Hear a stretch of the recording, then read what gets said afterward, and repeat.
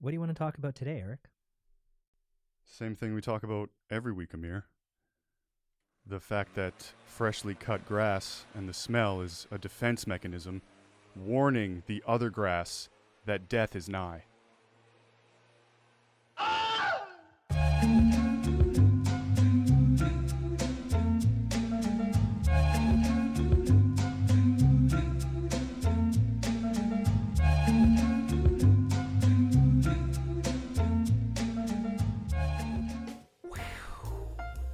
La la la la, welcome to the living room. La la la la, welcome to the living room. Eric's living room. Who's that? Yeah.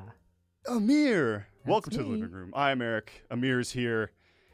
And I have some update news because we seem to be going back and forth on our updates. Usually 1 week it's you and your mental health, Right. which everyone appreciates. So we're following Amir's just joined therapy, and he's really brave and sharing his struggles and the really cool and interesting things that he's doing in therapy. Like last week, you reminded us that you talked to little Amir, and was it rating your fears? Yeah, we actually talked to my fears. Yeah, that's what it was. Yeah. And that's, one of the things about therapy that I never thought I would say going into therapy is it's kind of fun. It is. Oh, your therapist, play this for your therapist. They're going to love to hear that. And so this week's my turn, and it's a dating update. Oh. Yeah. And I know nothing about this. Yeah. And again, I didn't even finish my sentence, and Amir's reacting. I love this. Okay, so it's been a thing where I've professed my likeness to a girl, and she has accepted said romantic possibilities.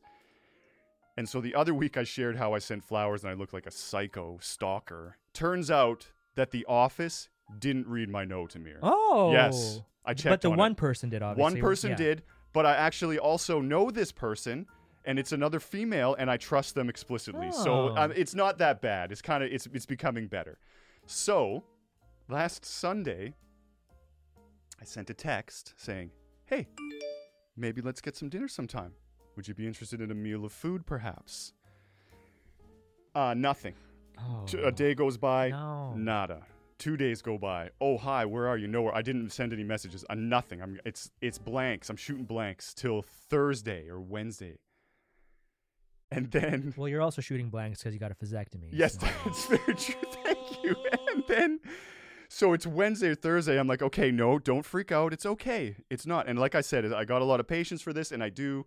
And so I was like not letting my emotions get away with me. And I was like, okay, it's fine. I'm just going to send her a little note now. And so I sent her this note, and the note said, "What, so dinner's no good? Well, we can just skip it and make out." Oh. Either way, I hope you have a great week doing kick butt nurse stuff, and have a great rest of your week. That's And- bold, dude. And by the way, I have an interview with a local media person this week. This is what I'm saying still, because I'm doing interviews with local media persons, which we'll get to sometime eventually too. We'll talk about that. Yeah, right? I just said it. And then nothing for 2 more days, bro. Oh my god. Oh, it was that. This one was more nerve-wracking. I am it's like, excruciated because of it. I said that. I was like, yo, let's just make out.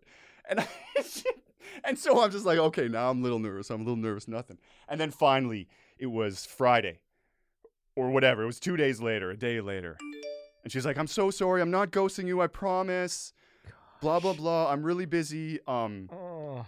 Let's connect after the long weekend." And that's all they said.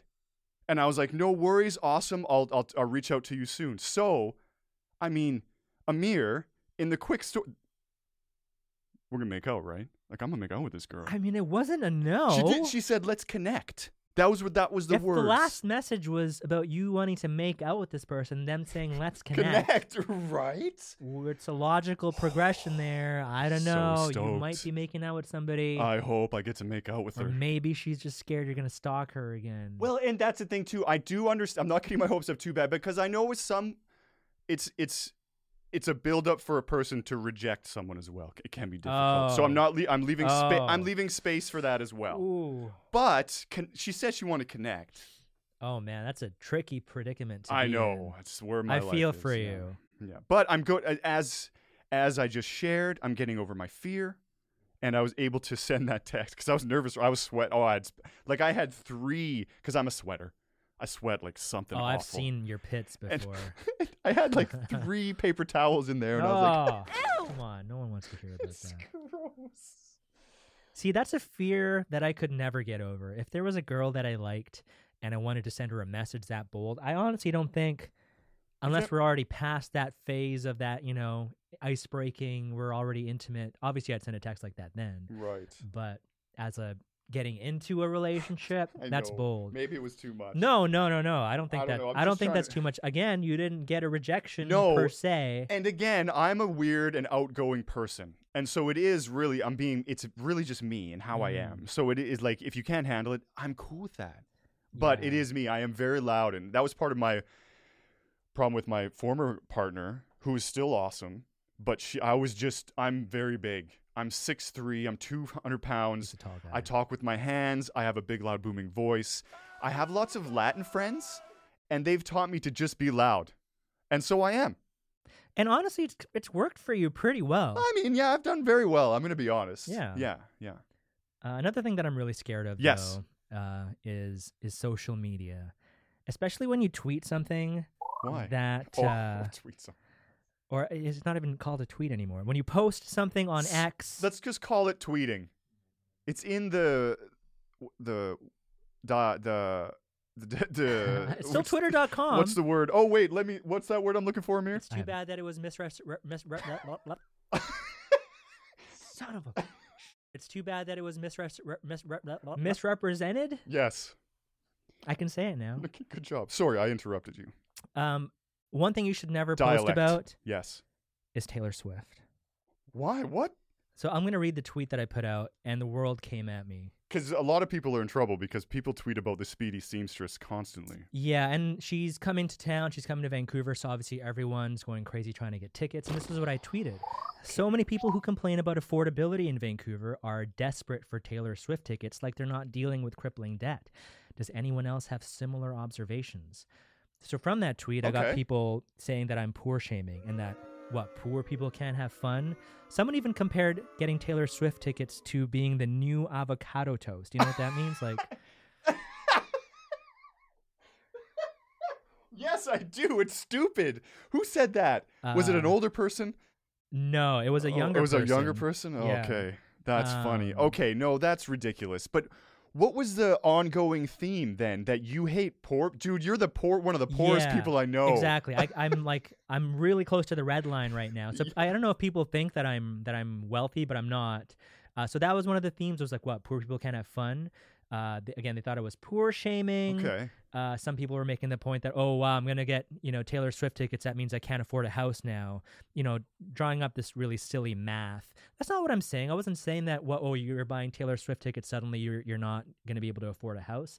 I was just saying we often had that conversation about how it's hard to afford things in the city. Yes. So You've done articles with me about living off $2,100 and $2,175 a month. Exactly. The Yeah. only point I was trying to make was maybe we should put our money into other things. And then again, people were saying, one night's not going to, it's true. One night's probably not going to be the thing that makes you without a home or something like that.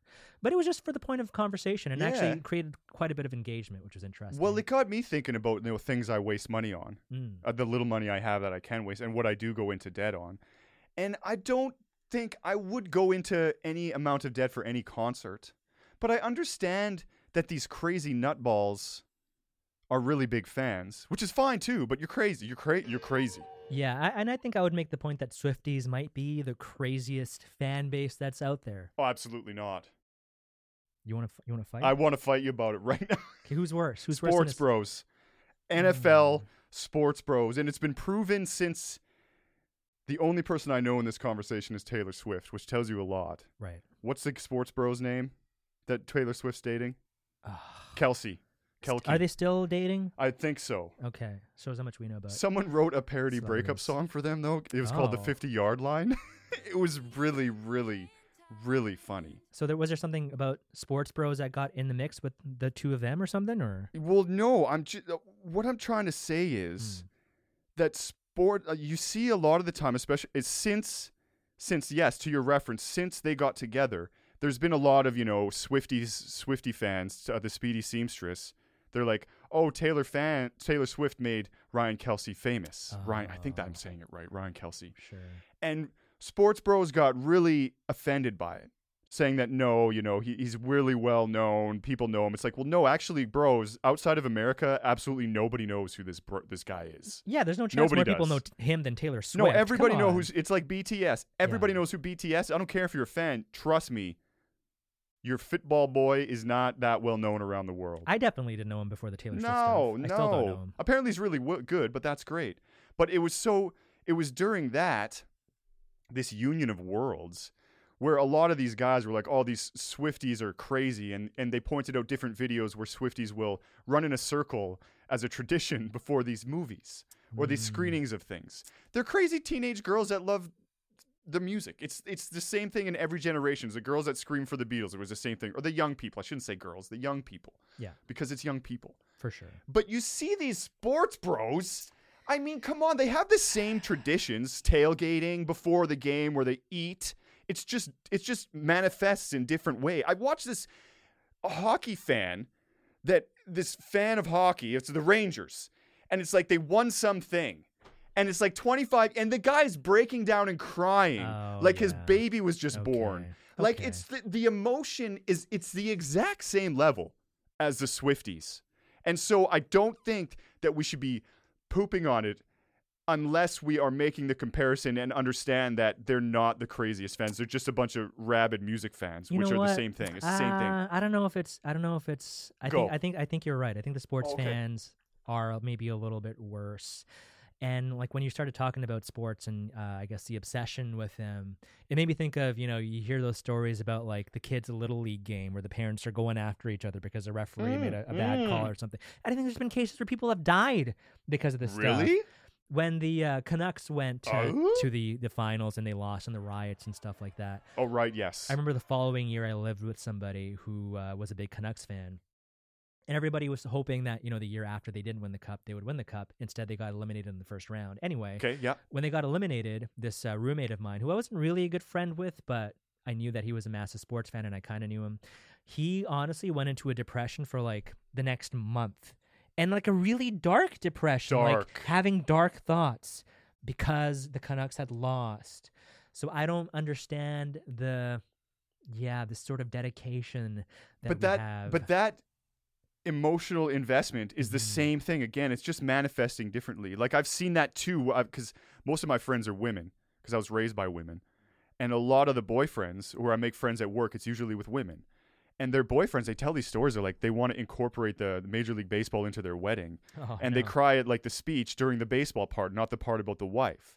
Like the emotional investment, it's just so much. It's also the prioritizing that over, maybe again, more important things in your life. Honestly, after that year with the riots and stuff like that, I stopped being, I think I was on that bandwagon before of being like a really intense fan.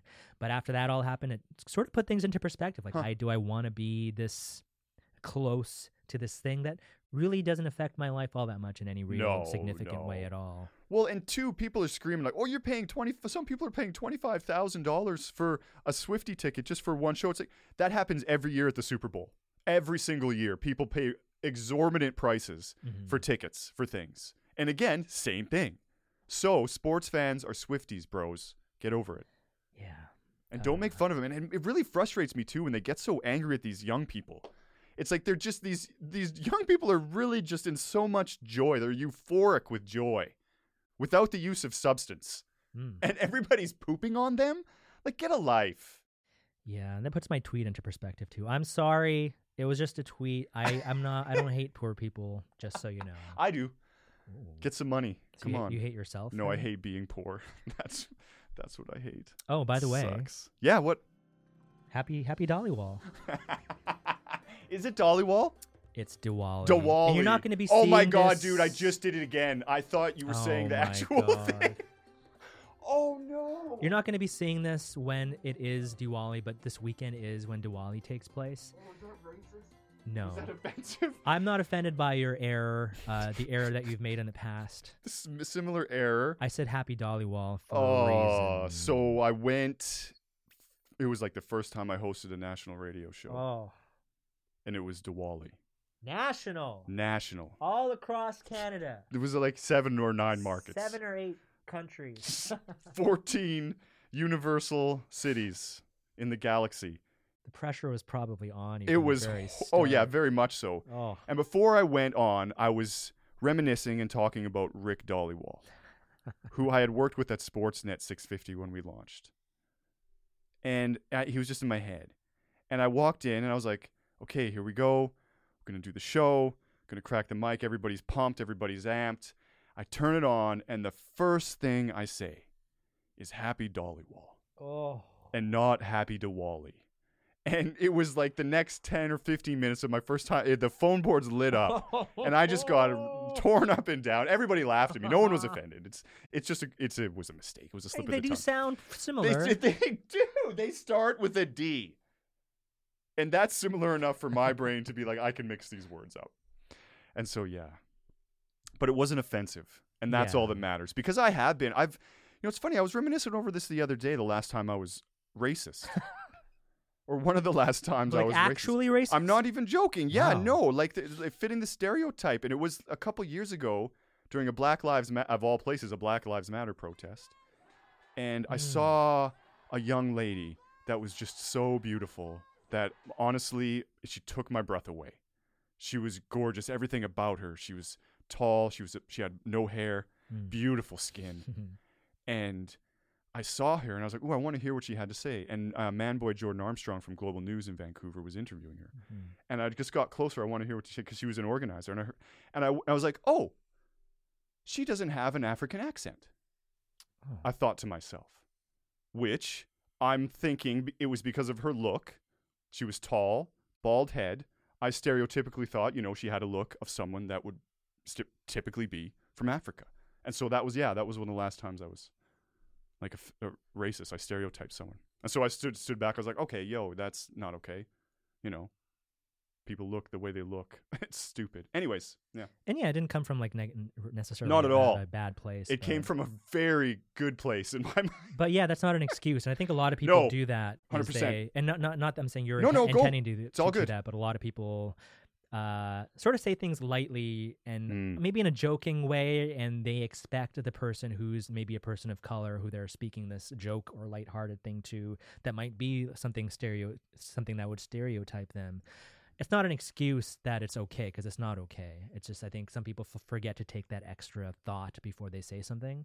I mean, I've done it too. Sure. As a brown person. And I mean, I didn't bring up Happy Dollywall to roast Eric, but we've thought about this segment for a long time called The Brown Table, where we just talk about not just brown issues, but issues that, impact people of color, maybe things that we don't talk about very much.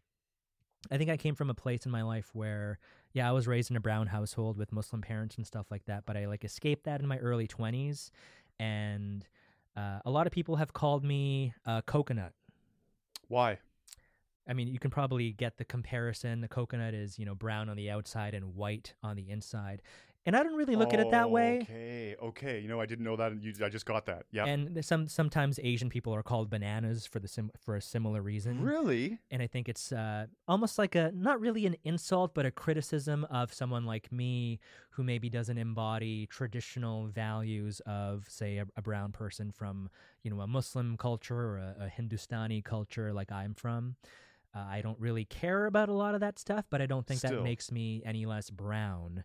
I do have a lot of pride about my past and, my roots. I know Hindi. I don't use it very often. Do you really? Mm-hmm. It's funny because when you speak it, your accent, if you were to speak, I'm like, whoa, your accent is really on point, man. For sure. Yeah. Okay, interesting. Yeah, I actually read something about that the first languages you learn kind of stick with you forever, almost as if like you're riding a bike. And I was taught that alongside English growing up. Oh, wow. Brothers too? Whole family? Whole family, yeah. Okay. My older brothers, we would have talked to our grandparents using Hindi. But yeah, I've just always found that interesting. And I've always thought that the perspective from someone like me who has kind of, I don't know, ran away from that culture, I've been able to look at it more objectively. When you say escape, did you do it alone? Were there other people in your life that were feeling the same? No, that's what made it harder. So I'll tell the story, actually. When I was in my early 20s, I moved out. And in at least my kind of culture of brown, moving out at the age that I moved out at is kind of frowned upon. Yeah. Yeah. Parents, they expect their kids, at least again in my culture, to stay with them, and when they get married, to live very close to the family. Okay, can we just get really quick? Your culture means what is your well, like you're brown, yes, but there's a lot to that. Yeah, What's your Fijian, culture? Indian. Okay. Yep. I have roots in India. My parents are from Fiji, though. So you have your family's slave trade history then. Definitely. Being from Fiji. Yeah, Wow. yeah. Okay. Yeah. I And, guess not just then, but yeah. like, we would grow up watching Bollywood and stuff like that. So a lot of the values you see in like Bollywood movies would be sort of the way that I grew up. The same sort of weddings and that kind of thing. Right. But yeah, in my early 20s, I was kind of fed up with it and I just wanted to leave. And there was a lot of pressure for religion and I was kind of forced into it and I didn't want to be. So it got to a point where I had to essentially run away. Where'd you go? Me and my best friend moved in together downtown. Okay. So I left the house, and I remember I waited a week before I was moving to tell my parents because I knew if I went any longer than that, there would have been a lot of ongoing pressure and talks about maybe not moving out. So I brought it up a week before, and I had to have my brother and sister-in-law there as a buffer just because I was honestly scared to tell my parents. Yeah. Yeah. And as soon as I said it, my mom started breaking down into tears because it's, again, this weird thing. There's like a taboo around it almost. And I moved out. It was all great. And I think like a couple weeks to a month later, I wrote a letter back home saying all of the things that I've wanted to say for all those 21, 22 years that I never said. Whoa, bro. Like, this is what the being forced into religion did to me. This is what so-and-so did to me. It's taken a massive impact on my mental health. I've spoke about, how shitty my dad was. I don't think she ever showed my dad this letter because I think she was scared to show my dad. But yeah, that's when I let it all out. And I honestly cut off contact with my family from that point for like, I want to see a year or two. All family? I still talk to my brother and some of my cousins, but other than that, Yeah. I didn't speak to my mom for a couple of years. Definitely didn't speak to my dad. And then we finally had a reunion, again, a couple of years later. And I think they realized that having me in any form was better than not having me at all. So I think at that point accepted that I didn't care about any of this shit anymore. I mean, that's good enough for the the type of culture they come from, like what you're saying with their point of view, like that acceptance. It's maybe not enough. It should be more, but it's enough. Totally. Yeah. And to answer your question, I did do it all alone. Yeah, that's messed up. I was man. kind of the brown sheep, and one of the reasons I did it is because of the same reasons why no one else is leaving. Is because a lot of people ascribe to the religion and like at face value will show others in the community that, hey, I'm still, a part of this. I am a good Muslim or whatever. But then behind the scenes, everyone drinks and smokes weed. And those are things that you're not supposed to be doing. Right. So why hold on to this thing that makes what you're doing wrong and just be your true self and live your true life without hiding behind this veil and offending other people by, escaping it? Who cares? Because religious guilt is some of the worst guilt too. So and yeah. that was really insightful right there. What you said, just how you're putting that on yourself, Mm-hmm. and it's all you, and it's just so unnecessary. What was? I'm just thinking about you, like the name that they use in living in those two worlds of you're a good guitar player. You sing, you like folky music. You're into like, as someone would say, typically white things, which I hate too because I was actually watching this. I follow this girl on Instagram, and she's a black woman, and she's like, I don't care what anybody says. I love hiking. You call me white all day. And she does all typical, yoga, even Vancouver, typical white. And she's like, and that is so fucking sad that someone has to get over that hump just to do something they like as simple as hiking and wearing Lululemon. And that sucks. So I'm just thinking about you and in that world, like, what was that like? Yeah, I mean, for many years when I was in my early 20s, I was literally at many shows the only brown guy at the rock concert, Right, you would have been. And I mean, The brown guy at the rock show, sorry. No, for sure.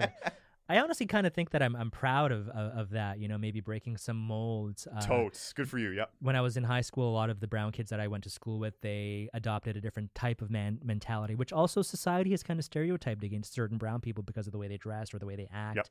Yep. The brown gangster, let's call them. So yeah, in my high school, there was a lot of people in that world. I'd much rather be in the world that I am in now. But yeah, I hope that other people who maybe are stuck in that world, because I know there's a lot of them. Well, that's what I was going to say. What would you say to someone that is in that world? It's like you being the good Muslim and like, whoa, I got to get out of this. I want to get out so bad. yeah, I mean, it's up to you, I guess, to decide whether pleasing others is more important or is being your true self, really what you want to do. Yeah. Anyway. Yeah. Well, that's the brown table. I like that segment. Let's keep that going. All right. Cool. All We right. actually have a brown table nearby too. So. Yeah, it's right. It's right over here. Oh, it's right there. Yeah. Yeah, there's some real shit. What do you want to talk about next week, Eric? Oh, let's talk about the tiniest man in Hollywood.